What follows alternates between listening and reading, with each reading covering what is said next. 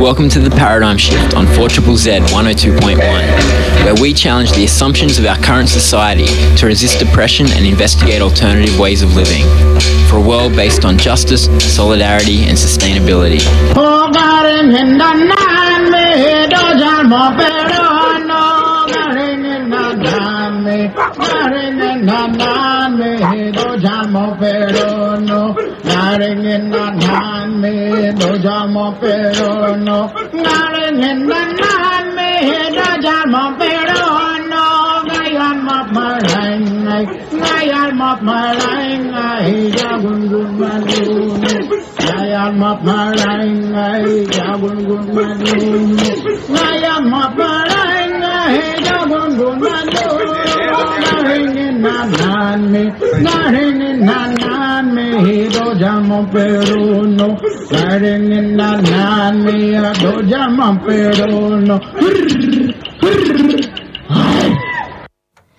Gary and Anami, yes, welcome to the Paradigm Shift. This is Ian. I'll be with you for the next hour.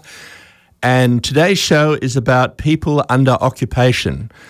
For some reason, Europeans took over the world. The Spanish and Portuguese invaded Latin America.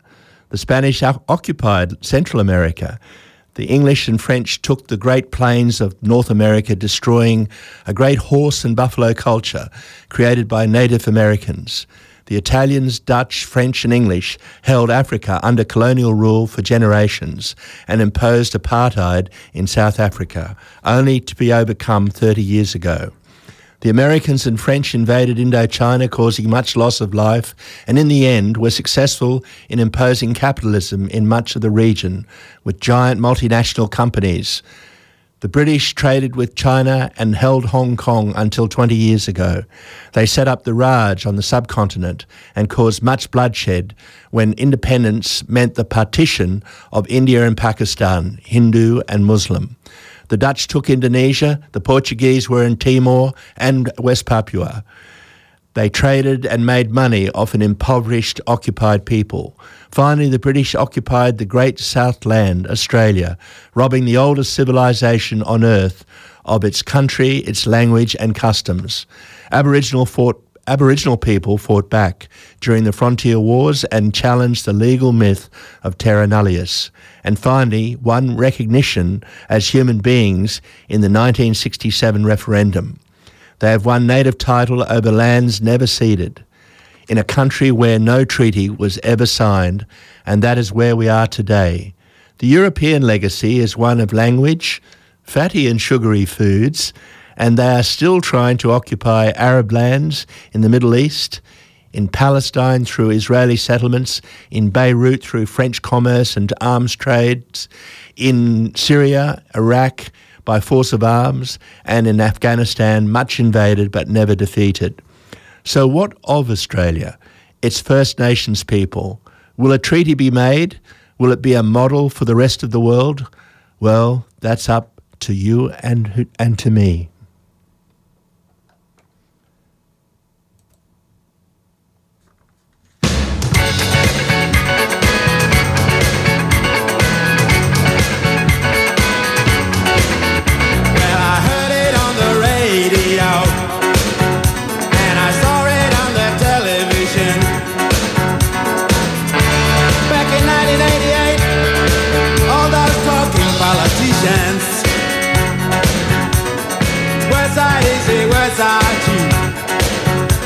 Much cheaper than our priceless land. But promises can disappear, just like writing in the sand. Treaty, yeah, treaty now. Treaty, yeah, treaty now.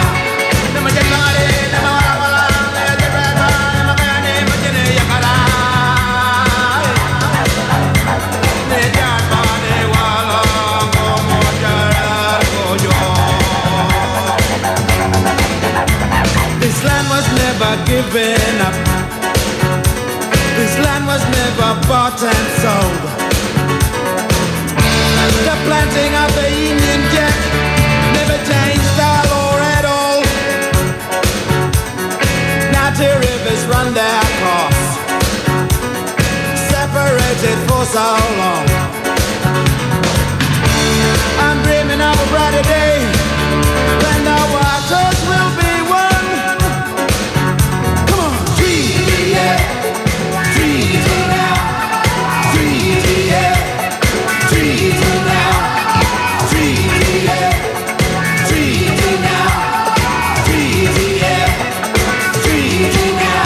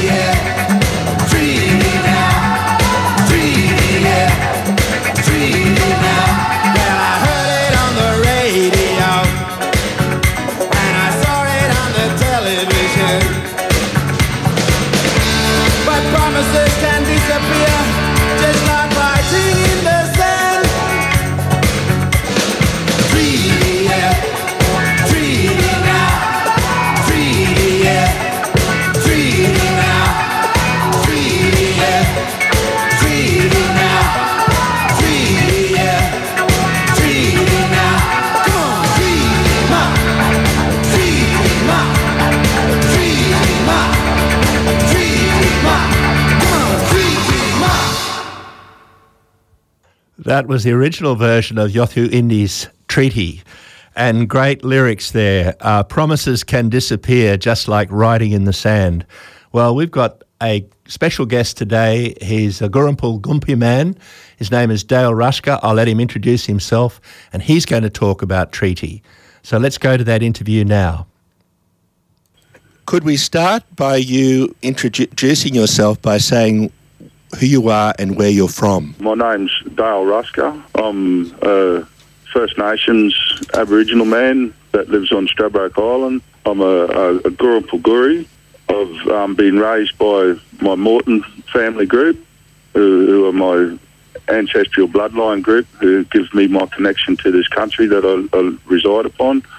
I have Aboriginal bloodlines that connect me through the Gurrumpul as well as the Yuggera and through the Undambi, Nunakul people as well. Just so we can unpack that a bit for our audience, firstly, Gurrumpul, what does that mean? Gurrumpul were the people of the Quampi Shell or the Pearl Shell of Moreton Bay. Now, Gumpi, is that a blackfella name for Dunwich, which is on Minjerra Bar? Yeah, that's right. Gumpi is the name, or original name of Dunwich, and it's a place where our people had a village that lasted for some time, and when archaeologists surveyed the sites of that area, they concluded that our occupation had been consistent for at least 6,000 years in that one area. And that's why the native title was achieved, was it? Well, native title was achieved because our connection to country was unbroken and our maintenance of tradition and laws was maintained. Could you please give a brief explanation of the history of occupation of your lands by Europeans? Well, European occupation of our land here was one of the lengthiest in Queensland. This was the starting point when the early penal colonies were set up for the convicts in Brisbane. Stradbroke Island was made a pilot station and a storehouse for all the ships that were coming to Moreton Bay. And that history involved a lot of incidents from, firstly, there being major conflicts, and those conflicts intensified into what we view as being wars that were fought here on the island. There were massacres here on Stradbroke Island as well as massacres on Moreton Island of our people due to our resistance. And after some time in the first 50 to 70 years of colonial history in this area, which began in 1803 and took a rapid movement in about the 1820s, this inhumane brutality of the treatment of Aboriginal people in a genocidal sense occurred right up until about the 1870s, and there was a mission, or it wasn't a mission, it was established as an Aboriginal labour camp on Stradbroke. But prior to that, about 20 to 30 years earlier, there was the first ever religious mission in Australia established here on Stradbroke Island under the Catholics. So for Aboriginal people, that meant that they could obtain a sense of asylum security by being associated to that mission area. So when the labour camp was set up a bit later in 1873, because of what was happening throughout all of southeast Queensland from the pastoral movement and the frontier era, many Aboriginal people ended up being on Stradbroke Island, and the labour camp that was set up comprised of many Aboriginal people from different areas from all around the southern state.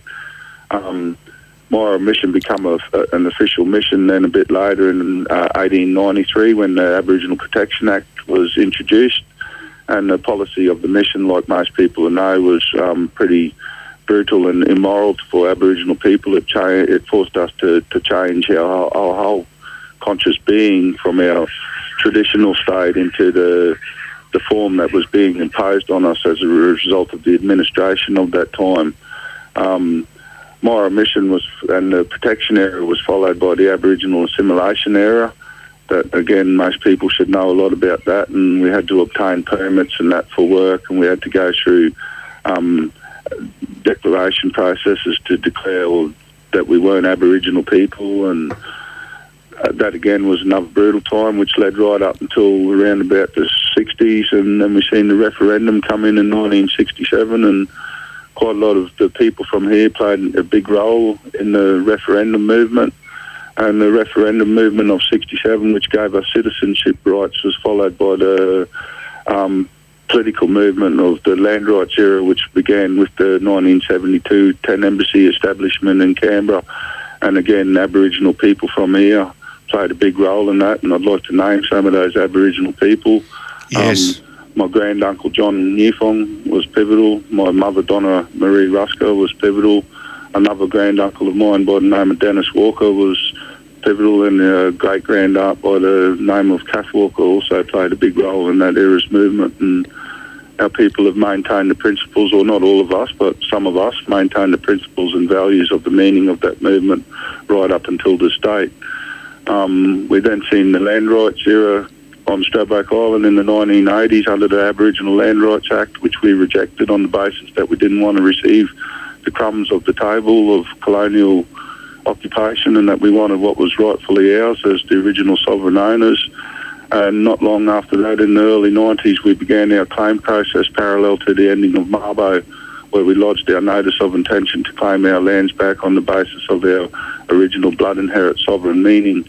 And that process then was railroaded, as a lot of processes of that time were, by the Native Title Act. And the Native Title Act has been the piece of legislation that's been responsible for the administration of Aboriginal rights and the control of Aboriginal people since the consent determination of 2011. And that consent determination, some of us chose not to support it, and we opposed it, and we lodged our objections, but the federal court wouldn't recognise our objections because we comprised of only a minority, and we objected on the grounds that the Native Title Act was totally unjust, and we chose instead to reserve our First Nation sovereign rights as the original people of this land. This story's right, this story's true. I would not tell lies to you, like the promises they did not keep, and how they fenced us in like sheep. Said to us, come take our hand, set us up on mission land, told us to read, to write and pray. Then they took the children away, took the children away. the children away. Snatched from their mother's breast, said this is for the best, took them away.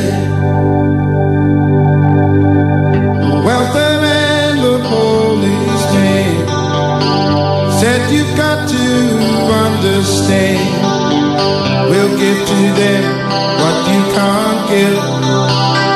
Teach them how to really live. Teach them how to live, they said. Humiliated them instead. Taught them that and taught them this, and others taught them prejudice. You took the children away. The children away. Breaking our mother's heart, tearing us all apart, took them away. One dark day on Framingham, came and didn't give a damn. My mother cried, go get their dad. He came running, fighting mad. Mother's tears were falling down. Dad shaped up and stood his ground. He said, you touch my kids and you fight me. Then they took us from our family, took us away. They took us away. Snatched from our mother's breast, said this is for the best, took us away.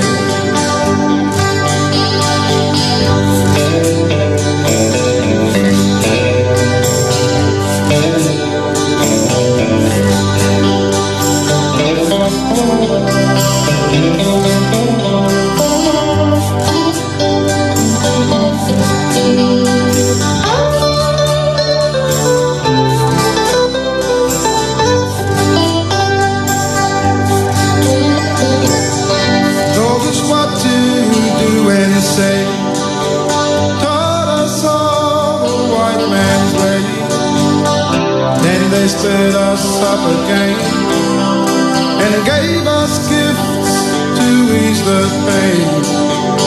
Sent us off to foster homes.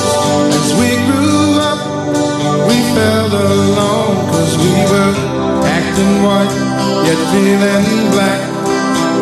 One sweet day, all the children came back. The children came back. The children came back. Back where their hearts grow strong, back where they all belong. The children came back. Said the children came back. The children came back. Back where they understand, back to their mother's land. The children came back. Back to their mother, back to their father, back to their sister, back to their brother, back to their people, back to their land. All the children came back. The children came back. The children came back. Yes, I came back.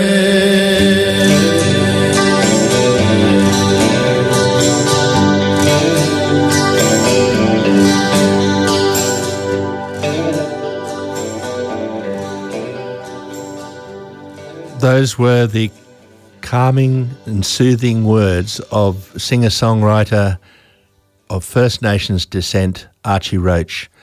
I'm talking this morning with Dale Rushka, a Gurrumpul Gumpi man from Menjeraba, which is Straddy or North Stradbroke Island, and he's talking about people under occupation and where we go with treaty.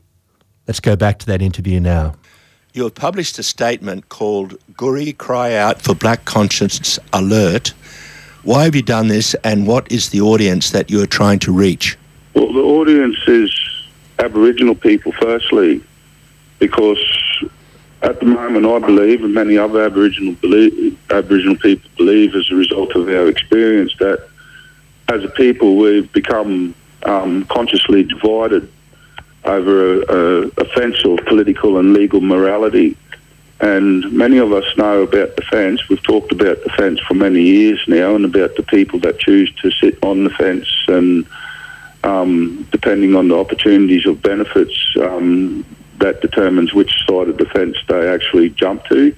With the state of our political and legal being now, the fence is actually being crossed, and there's two sides of the fence, and some sit on one side and some sit on the other, and others choose to move in between from one side to the other. And with what's now being proposed, and that fence and the moral division has been caused as a result of the imposition of legislation and the administration of that legislation, foreign legislation to our original customary and traditional values meaning. But the process that's began this year in Queensland, and it's also occurring in other states with regards to treaty, and it's the Tracts to Treaty model here in Queensland, which commenced this year, and it was all part of the NAIDOC theme as well, with Voice Treaty Truth. I asked a question about which track will we take as Aboriginal people now, with the experiences that we've had throughout history with colonial policy development and the imposition of that policy through legislation and its administration. And with the plans for the progression of treaty, I understand fully that it's a state-controlled through federal support, federal government support process. And what I've seen with native title, I fear that the Tracts to Treaty process is going to be the same, where the solutions are organised in regards to our entitlements as First Nation people, but the organisation of those solutions are done on the basis of the paternal administration of government over Aboriginal people to ensure that the power and privileges of state, federal government and common law controls are maintained over that of us as the original First Nations people. So for me, that's a very alarming thing. And as far as the voice that's representative of that process goes, well, I question which voice do they want to hear? Is it the voice of the people that have been willing to administer the policy over Aboriginal people and Aboriginal lands on behalf of federal legislation and state government agreements? Or is it the voice of the Aboriginal people that are not a part of that process, that choose to maintain their original customary and traditional values on the basis of their blood inherent birthrights? So it raises a lot of alarm straight away with the voice. The treaty process, that's questionable, because I believe, because of what's occurred as a result of colonial history and disbursement and displacement and the genocidal administration of policy, that we need to be given the opportunity to reinstate our own meaning. And the way we could do that is through be given the opportunity and taking the opportunity to re-treaty amongst ourselves again, and to re-implement similar models to that existed for our people prior to colonial occupation for tens of millenniums. And then we get to the truth side of the process. Like, we know and we represent the meaning of that simply by wearing shirts. And I wear a shirt commonly called Australia Has a Black History. And we all know that the full history of Australia has never been told, and that the Aboriginal history in this country is a reasonably black one, black in the way of our being and our appearance and our colour, but black in the way of a form of evil that's been incurred as a result of colonial imposition and colonial invasion of our lands and the continued colonial administration. And that's alarming to me. And I found out just recently at a forum that I'd attended in West End and Brisbane that the Tracts to Treaty process's consultation is coming to an end, and it's expected to end early in the new year, so that the actual process of treaty negotiation can occur.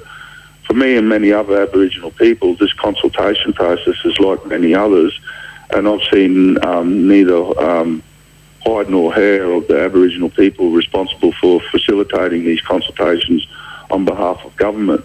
And that, to me, raises concerns, because I think, well, are we going to just be left out of this process? Are we going to be just totally excluded, and is our voice just going to be totally ignored, and are the truths that we want to tell not going to be possible to tell because it's going to be based on a one-sided process? In that statement, you've answered a lot of the questions I was going to ask you, but just I'd like to hone in on a few things that you've mentioned there. The first thing is, as I understand it, the theme of NAIDOC is voice, treaty, truth, and you've analysed each of those words. Now, of course, there seems to be some words missing there, but, you know, like, for example, justice. That's right. And now, is it... I'm trying to work out, have the formal negotiations for treaty begun, and if so, who is it between? Like you mentioned there, maybe the process should be between First Nations people, that they need to have treaty as they presumably had for millennia.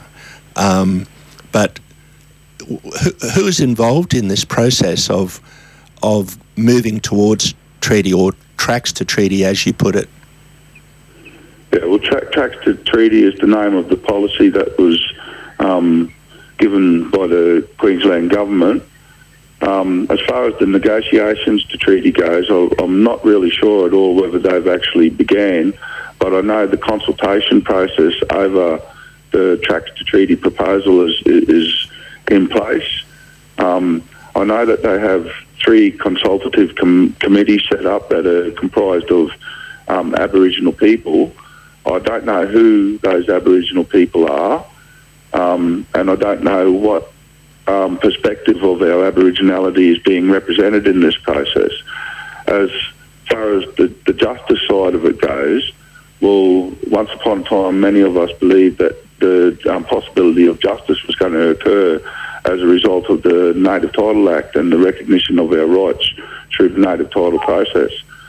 Some of us, and myself and my Morton family group, I was the original applicant for the Quandamooka claims, but due to our realisation and understanding as a result of being involved in the process that the Native Title Act was unjust, we chose to remove or attempt to remove ourselves from the Native Title claimant group, and myself as the Native Title applicant in 2004. Now I fear that the treaty process will be very similar to that of Native Title, and the form that it will take will ensure that colonial power and privilege will be maintained, and that Aboriginal rights will be dealt with in a paternalistic manner, where we're only given what the government of Australia is willing to recognise as being necessary for us. And throughout this year, a very important realisation was made, and that realisation was made public by Australia's first Aboriginal Senior Counsel by the name of Tony McAvoy in relation to the response over the Adani Carmichael coal mines proposal on behalf of the Wangan and the Jangalingu people.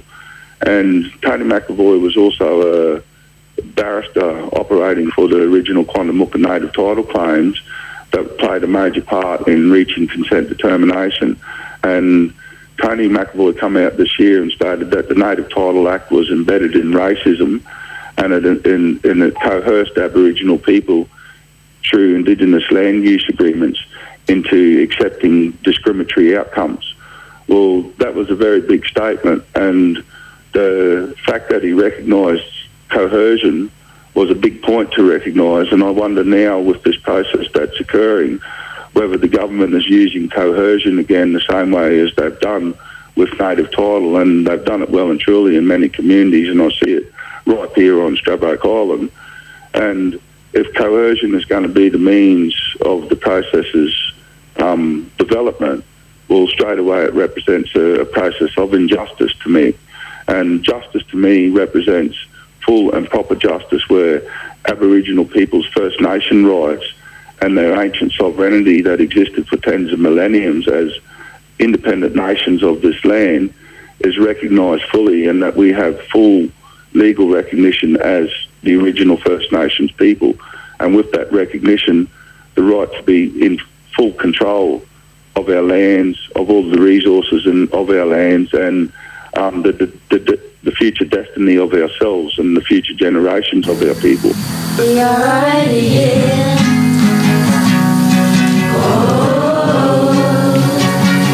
It's his ancient calling.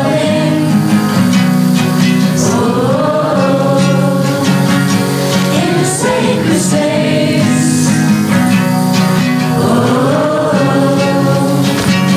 We are human nature.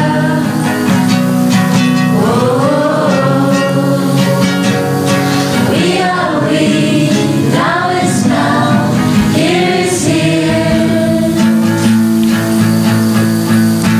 This is love in action. It's my reaction to the pain. This is love in action.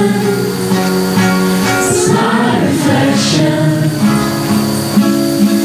to the pain. That is a sound.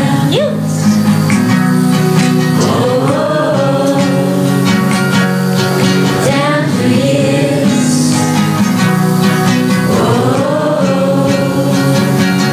Holding back the tears.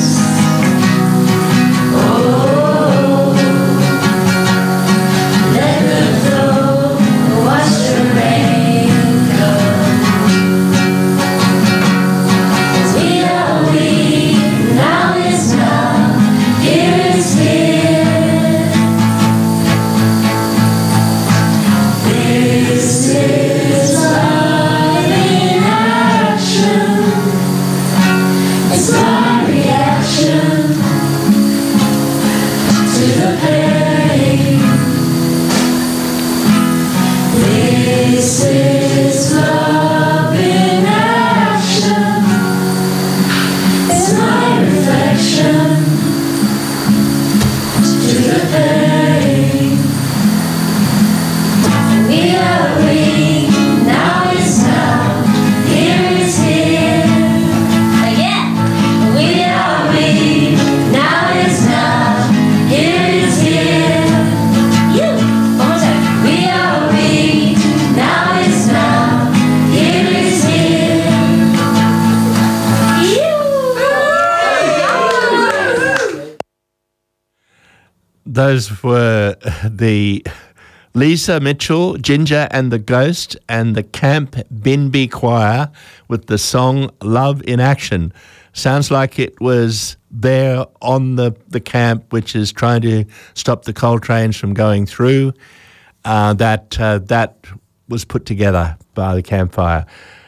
Okay, this is the Paradigm Shift. We're 25 minutes to 1. You're on Community Radio 4ZZZ 102.1, and we are talking with a Gurrumpul Gumpi man from Menjerribah, which is Straddy, North Stradbroke Island, Dale Rushka, and he has issued a paper which is called Gurri Cry Out for Black Conscience Alert, Voice Treaty Truth, and he is speaking to that paper now in an interview with me conducted earlier this morning.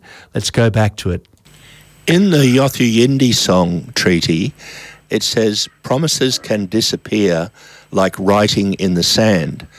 Now, this could be said, as you've outlined, of land rights. You know, why would treaty between Aboriginal people and the Australian parliaments be any different?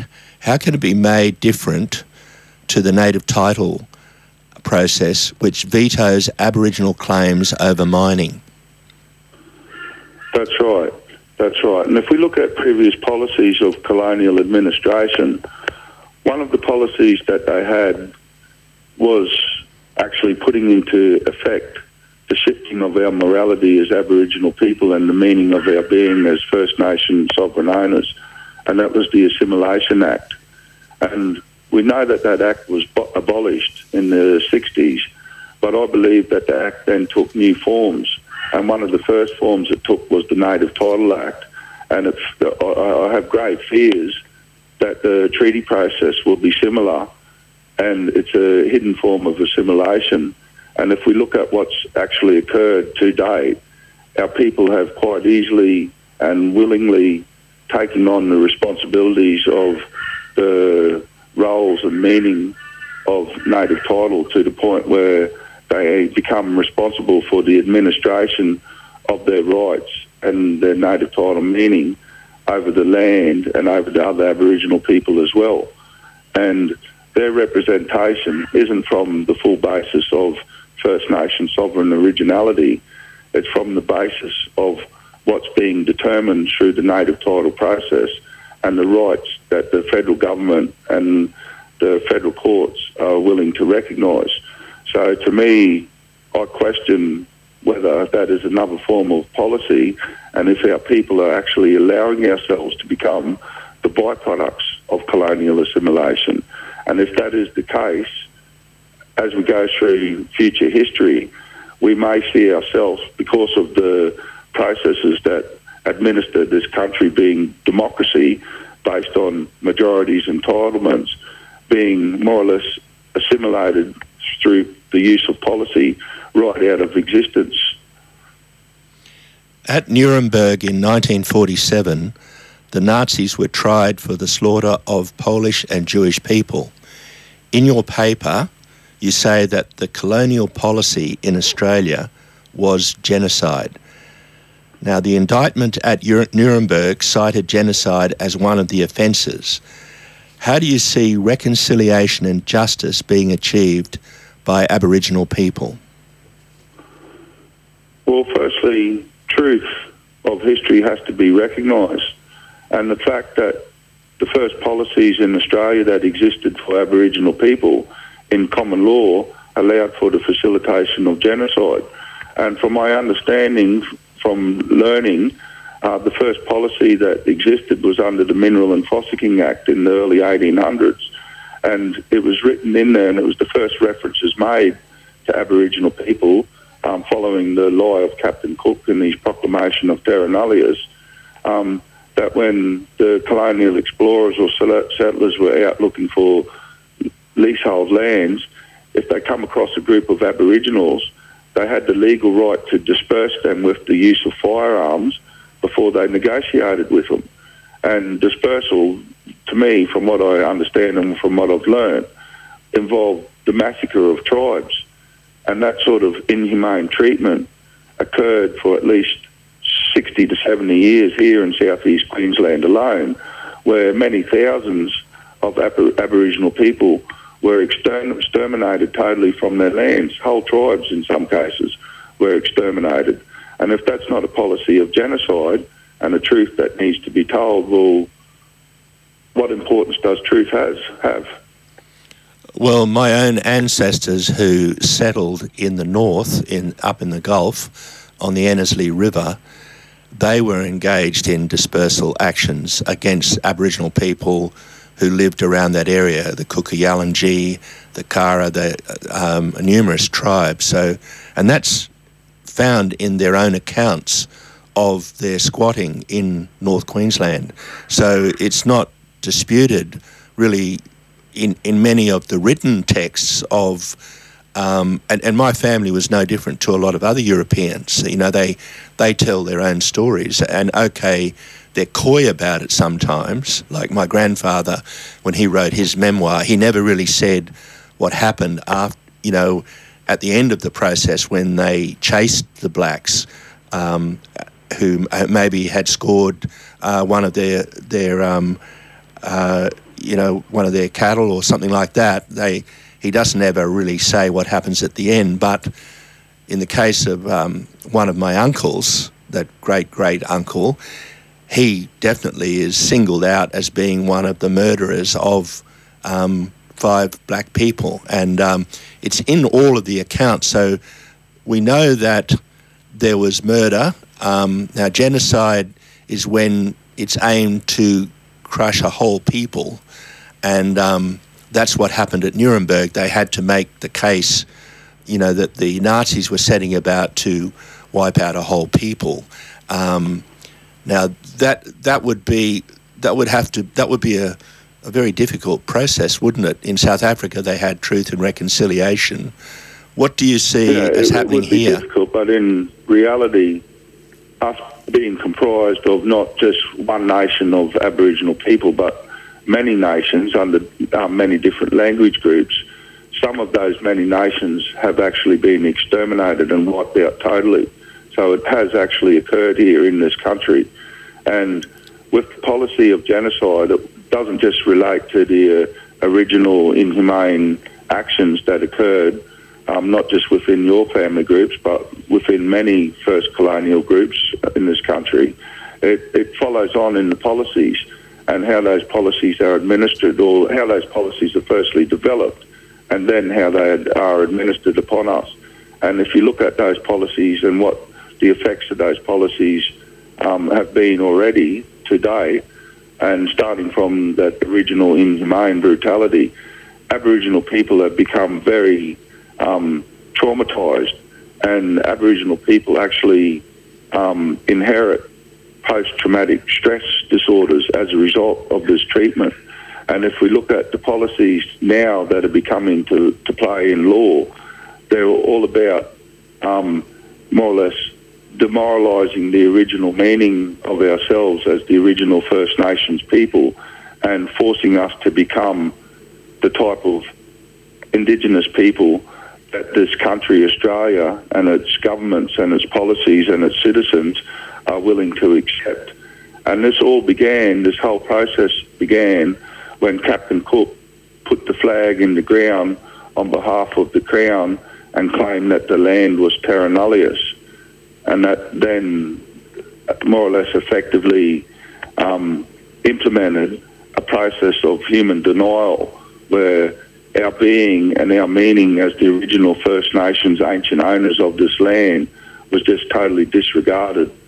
And then if we even look at the address of Mabo and what Mabo actually proved in the High Court of Australia, the highest jurisdiction of law in this land, recognised that Captain Cook's proclamation of terra nullius was a lie.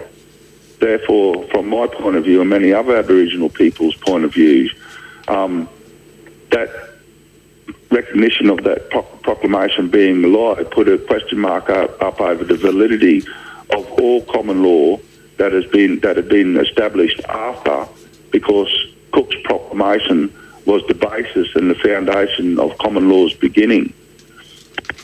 Kalau dia dok, iya, ampun mah bukan dia, mana nak? Ini nama apa?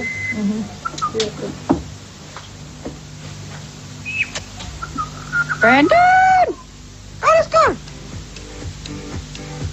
Brandon, out of school.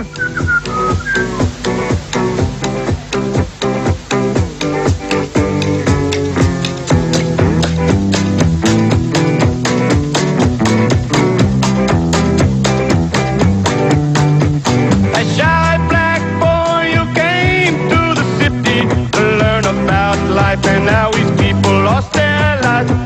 His parents died when he was just a child, and now his life is mystified.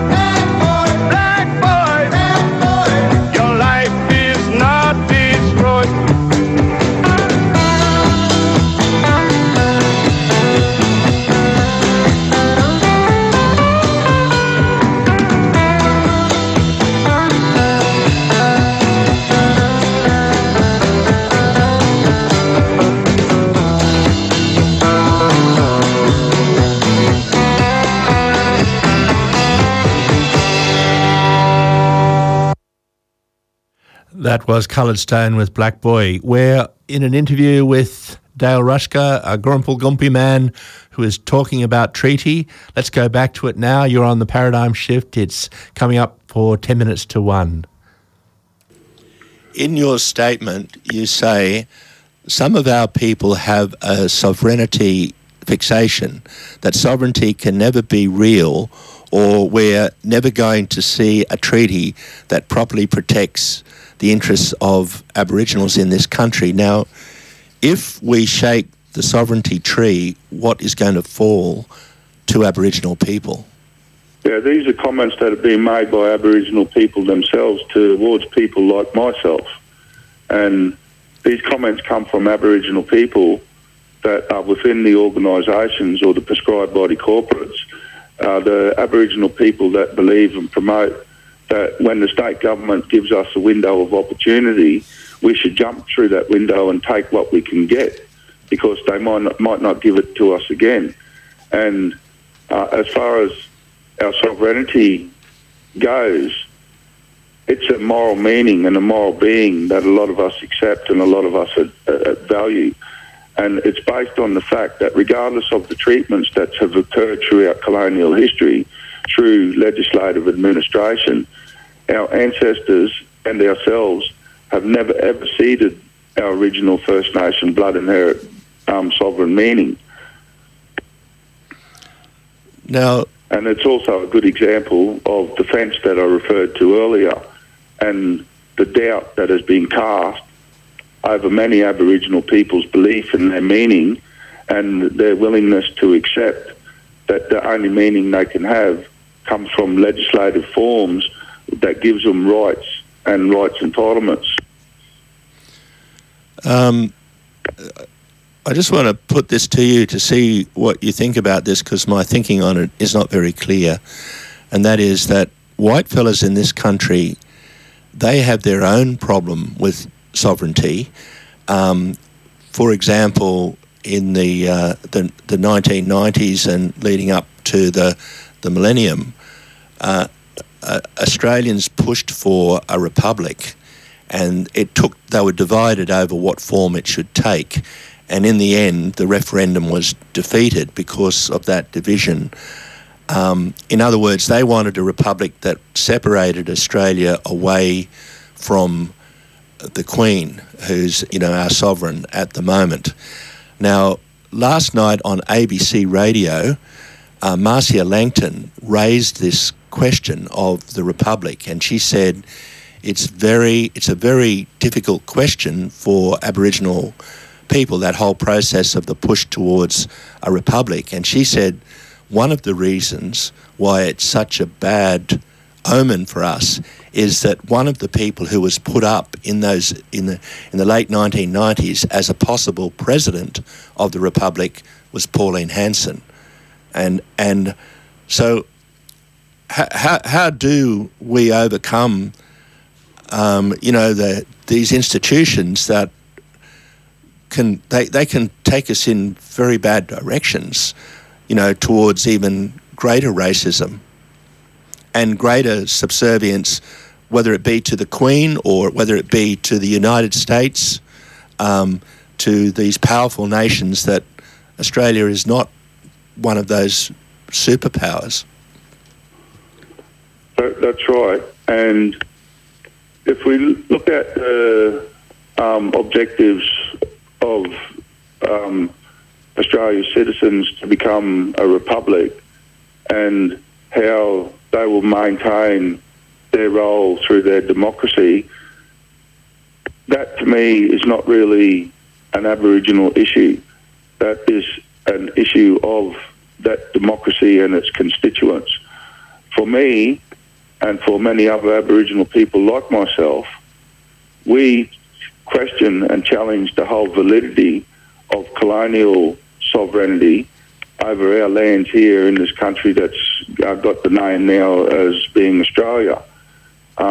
We believe that our ancient being and our ancient meaning from our customs and our law is far greater than the sovereign powers of the colony, and that our ancient sovereignty as the original owners needs to challenge the validity of colonial sovereignty first in relation to who are the rightful and truthful owners of this land or the lands that we now know as being Australia.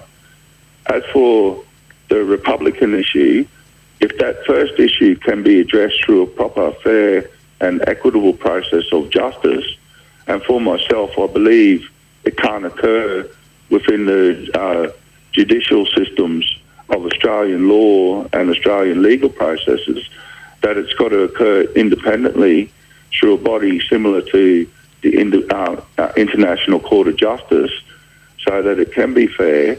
If that process can be fair, and if the outcome can be resolved, that recognises that the ancient occupants of this land were the original First Nations people, and through their law and customs, they were able to enjoy exclusive ownership and occupation of their place for tens of millenniums prior to colonialism's beginning. Then a process of deciding what sort of model or structure this country and its systems of law and democracy might be able to take. But if the Republican push occurs before that issue is resolved, then it's going to be no different to the models that are currently existing here, apart from it being a breakaway model from that of the Crown and its systems of sovereignty and models of democracy. You mentioned there the International Court of Justice, which of course is in The Hague in the Netherlands. Now, recently, only 2 weeks ago, one of the African countries, Ghana, took the leader of Burma, that's Aung San Suu Kyi, to the International Court because of the genocide of the Rohingya people that fall within the boundaries of her country, now called Myanmar. And those people were indigenous to what is known as the Arakan area.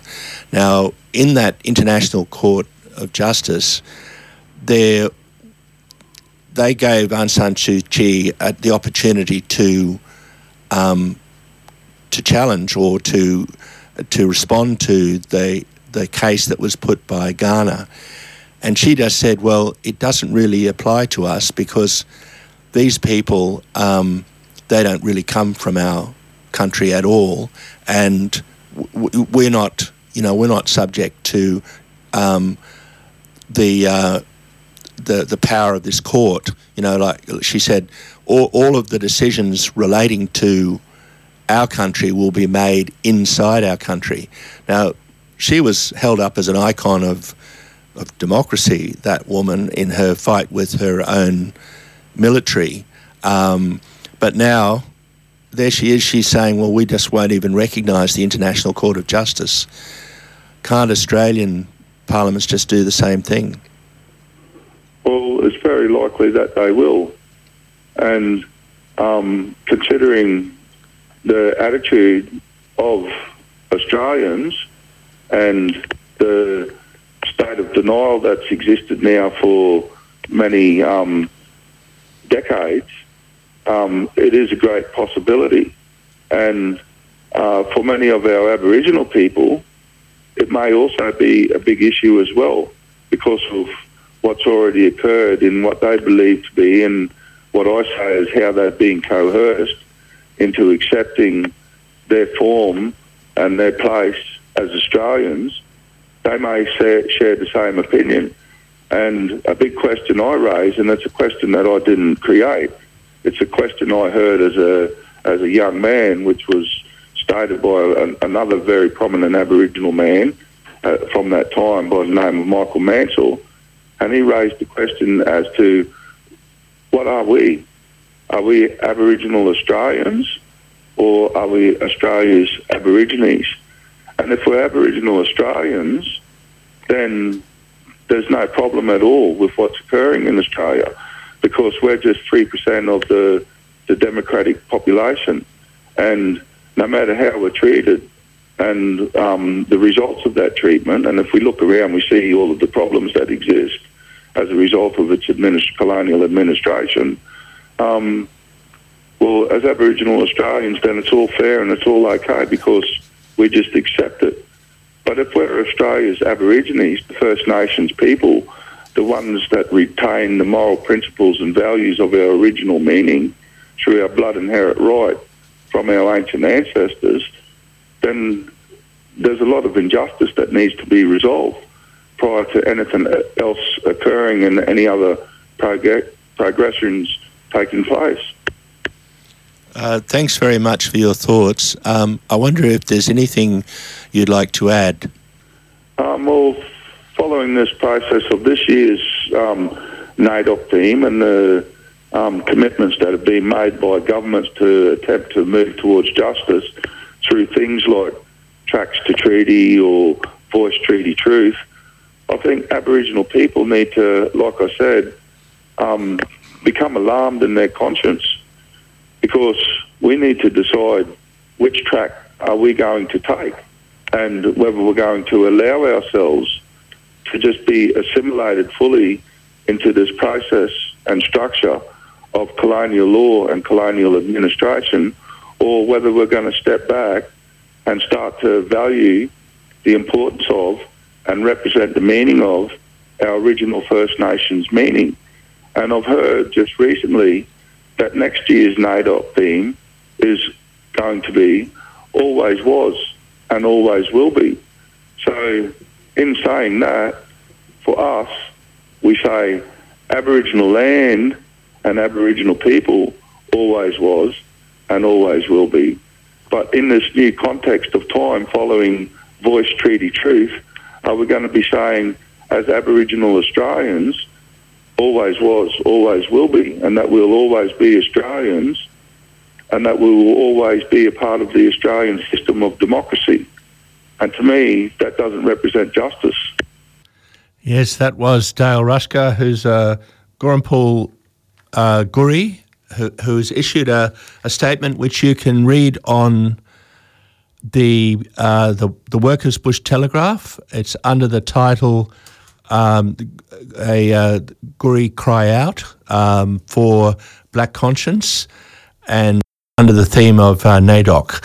So that's it for the show this week. Sean is next door getting ready. So we're just going to go out with the song that really should be the national anthem of Australia. It's the Warumpi Band's Black Fella, White Fella. See you next week.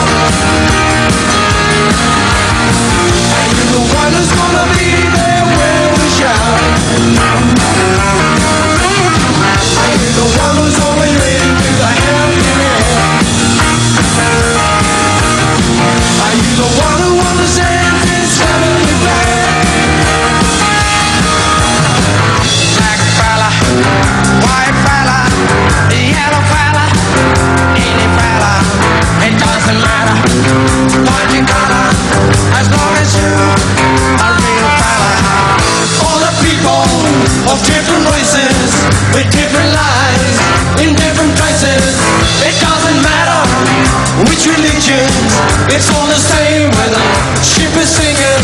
We need more brothers, they're to make it. We need more sisters, they're to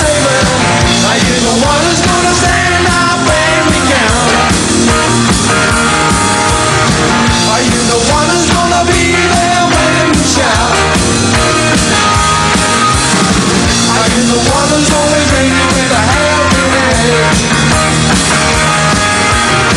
Are you the one who understands his family plan?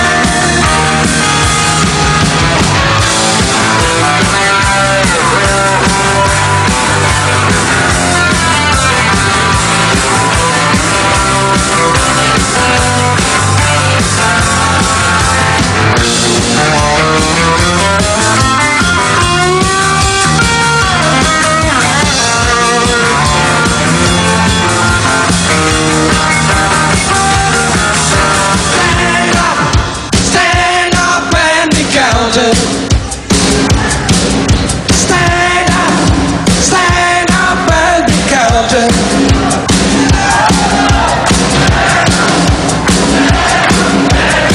Come on, let's hear you at the back.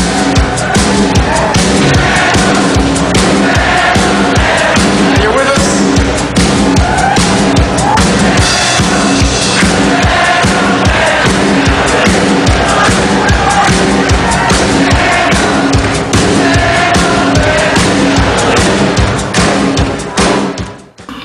.1 FM.